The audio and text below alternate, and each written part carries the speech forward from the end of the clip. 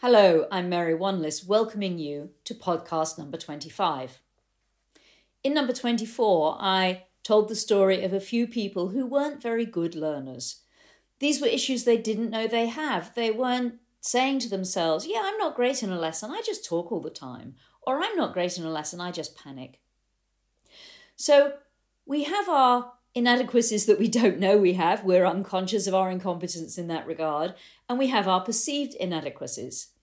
And very often we attempt to make up for them in ways that actually become the real problem.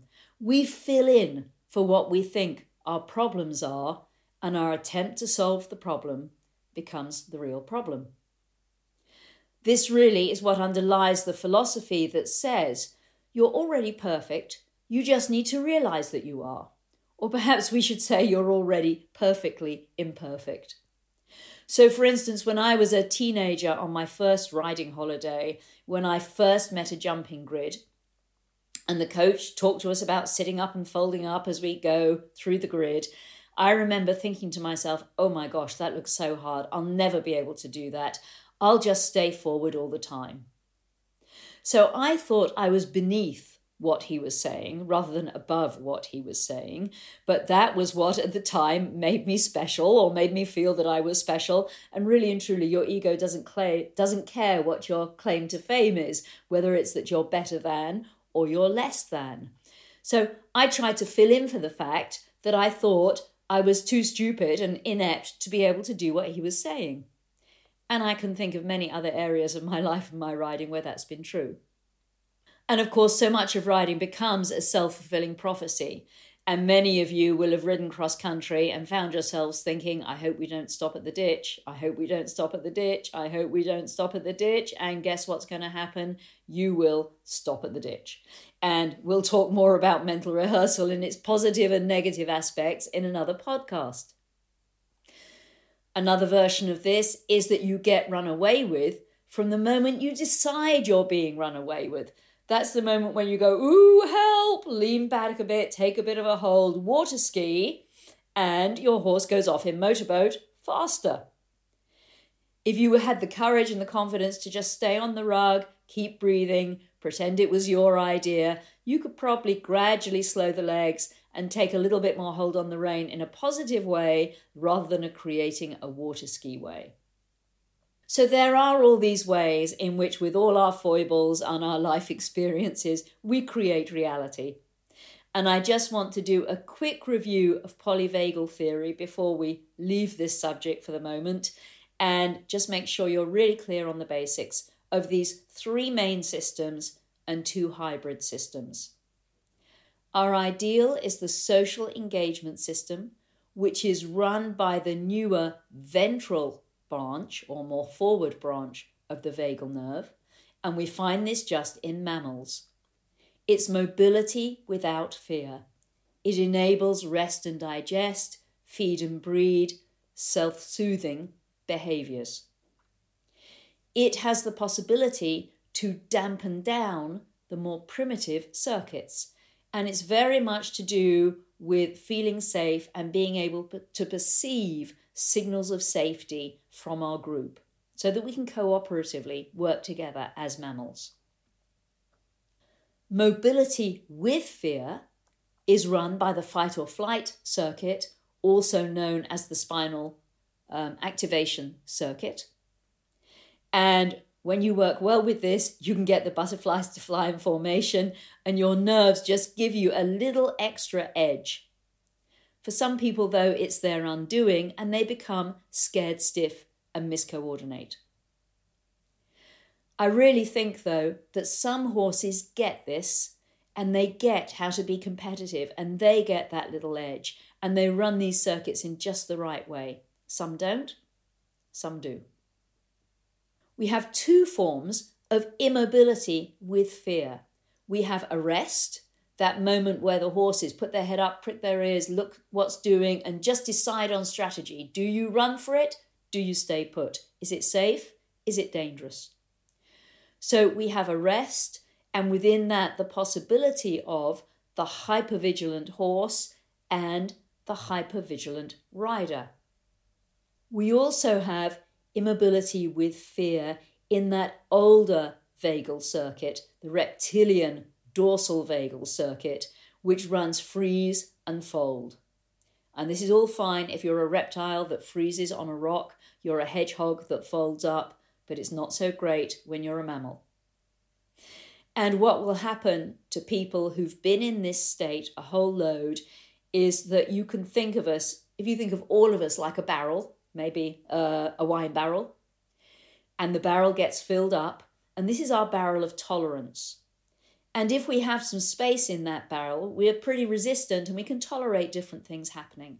But once you're out of tolerance, you're having a hard time emotionally, and this can also show physically, because people run by this circuit tend to get the kind of diseases like chronic fatigue that medicine doesn't deal with well. And one of the authors on the subject talks about the heads of the hydra. You deal with one symptom and it pops up somewhere else. You deal with that, it pops up somewhere else. You deal with that, it pops up somewhere else. And for those folks to get themselves back into the social connection system and to health is a big deal. But what better to help you than the right horse? Those are our three main systems. We then have the two hybrid systems. So we can combine danger with safety in the situation of play and competition, where you can have mobility without fear by combining that ventral vagal circuit of the social connection system with the spinal sympathetic circuit, which gives you those butterflies and a bit more get up and go. We can also have immobility without fear in the hybrid state that combines both the dorsal vagal and the ventral vagal circuits. So when the mother cat carries her kittens, they go limp, but I think are not frightened for their lives. In intimacy, when we decide to be still and quiet with another person, we're combining those circuits. And within the horse world, the way that horses can be healing for humans in horse-assisted learning or psychotherapy, and humans can be healing for horses through the trust technique, is utilizing these circuits. So let's look now at what can happen when you buy a new horse. And we're going to start with the idea of buying a schoolmaster. Now, schoolmasters can be the most wonderful horses who have been well trained, well ridden, and need a quieter life. But schoolmaster is also a euphemism for a horse who's reached the end of his competitive potential, basically because he hasn't been well ridden. Maybe he's experienced stop and go at the same time, which puts a horse in a real bind. Maybe he had a rider who was determined to win, but not remotely interested in mastery. And actually, I was delighted to read an article by Carl Hester recently in our British publication Horse and Hound, where he was talking about how much he was enjoying riding during lockdown and how he had a new lease of life with it without having to worry about competition. And really what he was saying, although he didn't say this in so many words, was that he was absolutely reveling being able to just work with mastery and not having to take time out of that to plaster over the tracks for competition. So you may have bought a schoolmaster horse who really is what you wanted, and you may have bought a schoolmaster horse who really was not going to do better in the situation he was in, and you've bought yourself a horse with a whole load of baggage. But let's imagine now that you've bought a really lovely one. And we're going to draw an analogy here between riding and training and a couple's dance form. So the rider leads the dance, ideally at least. So the rider is like the man in a ballroom dancing, jazz dance, salsa kind of situation, any couple's dance form, who leads the dance. Now, I hope you've had the experience at some point of dancing with a really good guy. And you go away and you come together and you twirl and you do this and you do that. And you really don't need to know the steps because you are danced and you have a blast. And then let's suppose you sit out the next dance and then you dance with another guy next time and you find yourself going, I'm pushing, he's pulling, what are we doing? I help, no, I don't know the steps. And you actually can't wait for that dance to end. So let's imagine now that you're a horse, ridden by a really good rider. You are danced. You do your shoulder in, you do your half pass, you do your serpentines, you do your changes. Maybe you even do your piaffe and your passage. You're danced by this really good rider, and actually you don't need to know the steps. Then you're sold, and you find yourself with this new rider, and this new rider is much more inept. And suddenly it's like they're pushing and you're pulling and here and there, and you're going, I don't know the steps. As the rider, you bought this horse and it's starting to go pear-shaped, but you're there thinking, I paid a lot of money for this horse, damn it. It's a schoolmaster, it's supposed to be trained. Well, go back to the dance analogy. If one of your friends said to you, I'll pay you £1,000 or $1,000 if you could dance with the second guy like you danced with the first guy, it wouldn't matter how much money they offered you, you couldn't do it. And it doesn't matter how many carrots you tangle in front of your horse couldn't possibly do it. So I'm going to tell you my two most profound stories of this situation. One was a woman I used to teach in Australia. She was a very smart, bright woman, an upper-level rider. She was a vet. She bought a Grand Prix dressage horse out of Germany. Now, admittedly, she bought it on video. She didn't go and see it. I never actually got to see the video, so I didn't get to make my own assessment of his state before she bought him. But she thought he'd been well-ridden and well-trained, and he cost a substantial amount of money, I'm sure you can imagine, especially by the time he got to Australia. I met her about 3 years after she bought this horse. It had its ears back, it didn't want to go, it was really miserable, and we had a very big hole to try and dig them out of.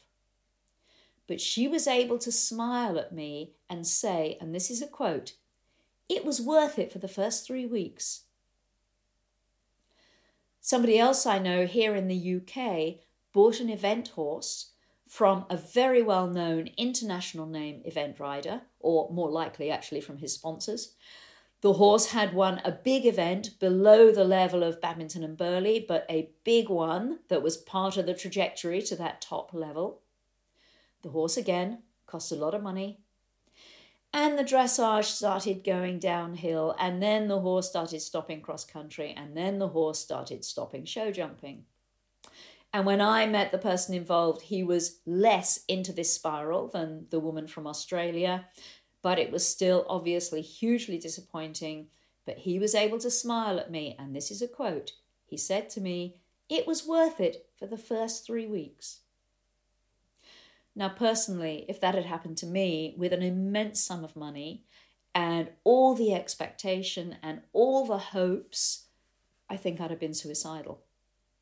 But I would have realised my part in it in a way that perhaps those guys didn't until we really got to work on digging them out of the hole they were in. So whenever you buy a horse, whether it is a schoolmaster or whether it's a young horse with potential and talent, or even just another four-legged backyard horse, there are a whole number of pitfalls, and I'm going to run through some of them. So it may be that you keep your horse in a livery yard, or as you say in the US, a boarding barn, where the prevailing culture is a fixed mindset, and you have friends, and we're going to put that in inverted commas, who want to be one up. So they want you to stay one down. And secretly, they want you to fail. I have a suspicion, and perhaps I'm being unkind and unfair here, but I really do think I've seen this happen, especially in America, that sometimes there's a trainer involved with this purchase and the trainer's thinking, yeah, I'll have fun riding this horse when she gets scared of it. Or I'm going to really enjoy competing this at the higher levels while she's floundering around at first level. I'm sorry to say it, but I think that really does happen. And you really want to be sure that that trainer is buying a horse for you and not themselves. Here's another pitfall, which can happen across the board. When you get the horse home, it very likely isn't the horse you thought it was. This happens so often. I mean, have I ever bought a horse and it was really the horse I thought it was? Maybe, kinda. I can think of one very good example, I'll tell you later, but often it wasn't quite the horse I thought it was. And the truth is that environment makes a huge difference, not just to horses, but also to humans. And there's science on this now. Because a few years ago, our genes were supposed to control everything and our destiny was determined by our genes.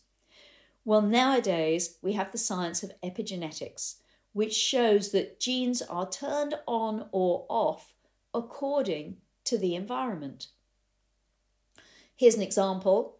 A friend of mine, again a known name, with a stallion that was in a very professional yard that was sold from that yard, went to somewhere else, and having been angelic to handle in the original setting, became stalliony and difficult.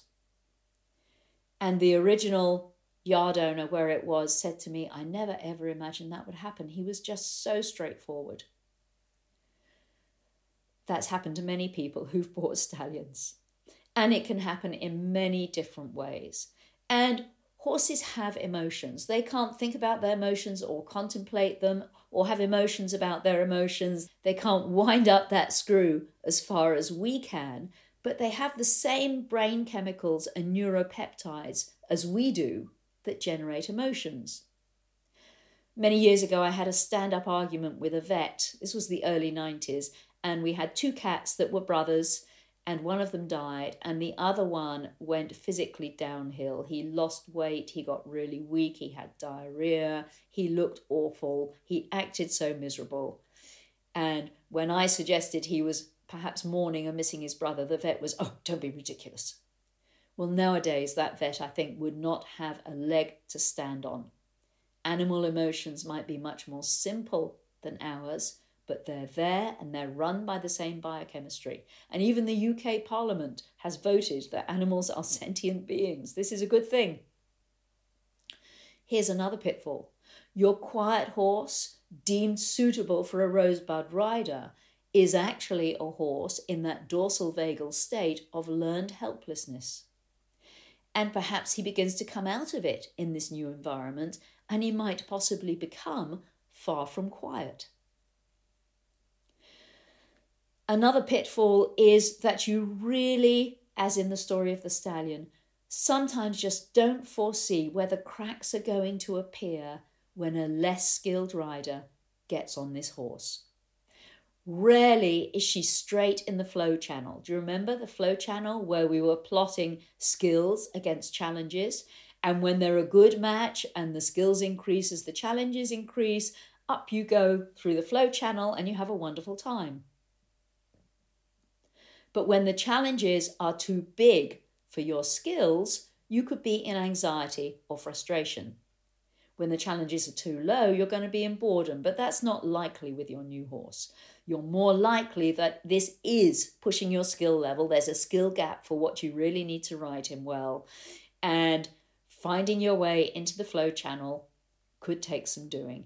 And it really can be hard to predict where the cracks will appear. Things that could be taken for granted with a certain rider and a certain environment cannot be taken for granted with a new rider and a new environment. And of course, if you think of the flow channel in relation to tennis, it's not so hard to change your tennis partner if your tennis partner is really just too good for you and it's becoming demoralizing. You don't have to sell your tennis partner or rehome her, but you do have to sell or rehome your horse. Many people, I see this especially in America, but it's true here too, and more true where people have more disposable income. Many people will buy a young horse and have the riding equivalent of eyes bigger than their stomach, which is eyes bigger than their ability to match and organize the forces of this young horse, which has potential. And I guess I'm old-fashioned because I love to see ordinary horses working well. But that's not what's fashionable. What's fashionable is the whizzy wonder horse that actually the rider does not have the skills to be able to deal with. And it's rare. It's a small percentage of horses that just raise or lower their energy level depending on the rider. And that horse is a gem. I'm thinking of a pony once that a friend and I found and bought for a child we coached. I was a university student at the time. And the pony had been out in a field and it was very fat. and the child was really quite nervous and small. And it started fairly well. And the child got a bit braver and a bit bigger, and the pony got a bit thinner and fitter, and the child got braver and bigger, and the pony got thinner and fitter, and it became a wonderful jumping pony. And it used to win Chase Me Charlie's, which is everybody going around who can jump the highest jump. It won so much, and it was Palomino and Gorgeous and her best friend, and she had that pony until she and the pony were both in their 20s. The horse that ups or lowers its energy level kind of goes, okay, so where are you here? 10, 9, 8, 7, 6, 5, 4, 3. You're a 3 out of 10 rider? Okay, then we'll do 3 out of 10. And if you went 10, 9, 8, it would go, oh, an 8 out of 10 rider. That's fun. So that horse is very easy to impress. One of my colleagues in the States once famously said, yes, stallions are much harder to impress. And a horse that is tricky for you will be a horse who's not impressed by your skills. So just to review quickly, to give you the idea with your new dancing partner, what's your dancing partner hold like compared to the dancing partner hold of his previous rider? If it was a guy with 35% higher tone than the average woman, he's going to be thinking, where are you? Where are you? You're absent. You're not really here. Can you match the forces well enough? Are you water skiing? Is the horse dragging you along? Are you the water skier to his motorboat? Have you got the handbrake on all the time? If you're a bit absent, how does he fill in for you? Because usually somebody is filling in the gaps for somebody's absence. Does he fill in for you in a sweet, kind way, which will make everything work out? Or does he fill in with a little bit more cleverness? You probably have way less brain space than his original rider. Do you bombard him with busyness? Do you wiggle and jiggle and have him thinking, what the heck's going on up there? Do you lack authority? Remember, in the face of incongruity, warm bloods go autistic and thoroughbreds go ballistic. He can only go in the way that he is danced. You may well detrain him down to the level you basically know how to ride. I think most of us, many professionals, have done that at some stage.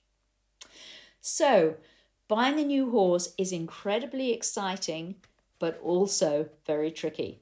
In the bathroom in my riding centre in the UK, we have a whole load of laminates, and one of them is a card which says, congratulations on your new horse. And the next line says, you must be bonkers. So, wishing you well and fun with your horses, and I'll be back with you soon.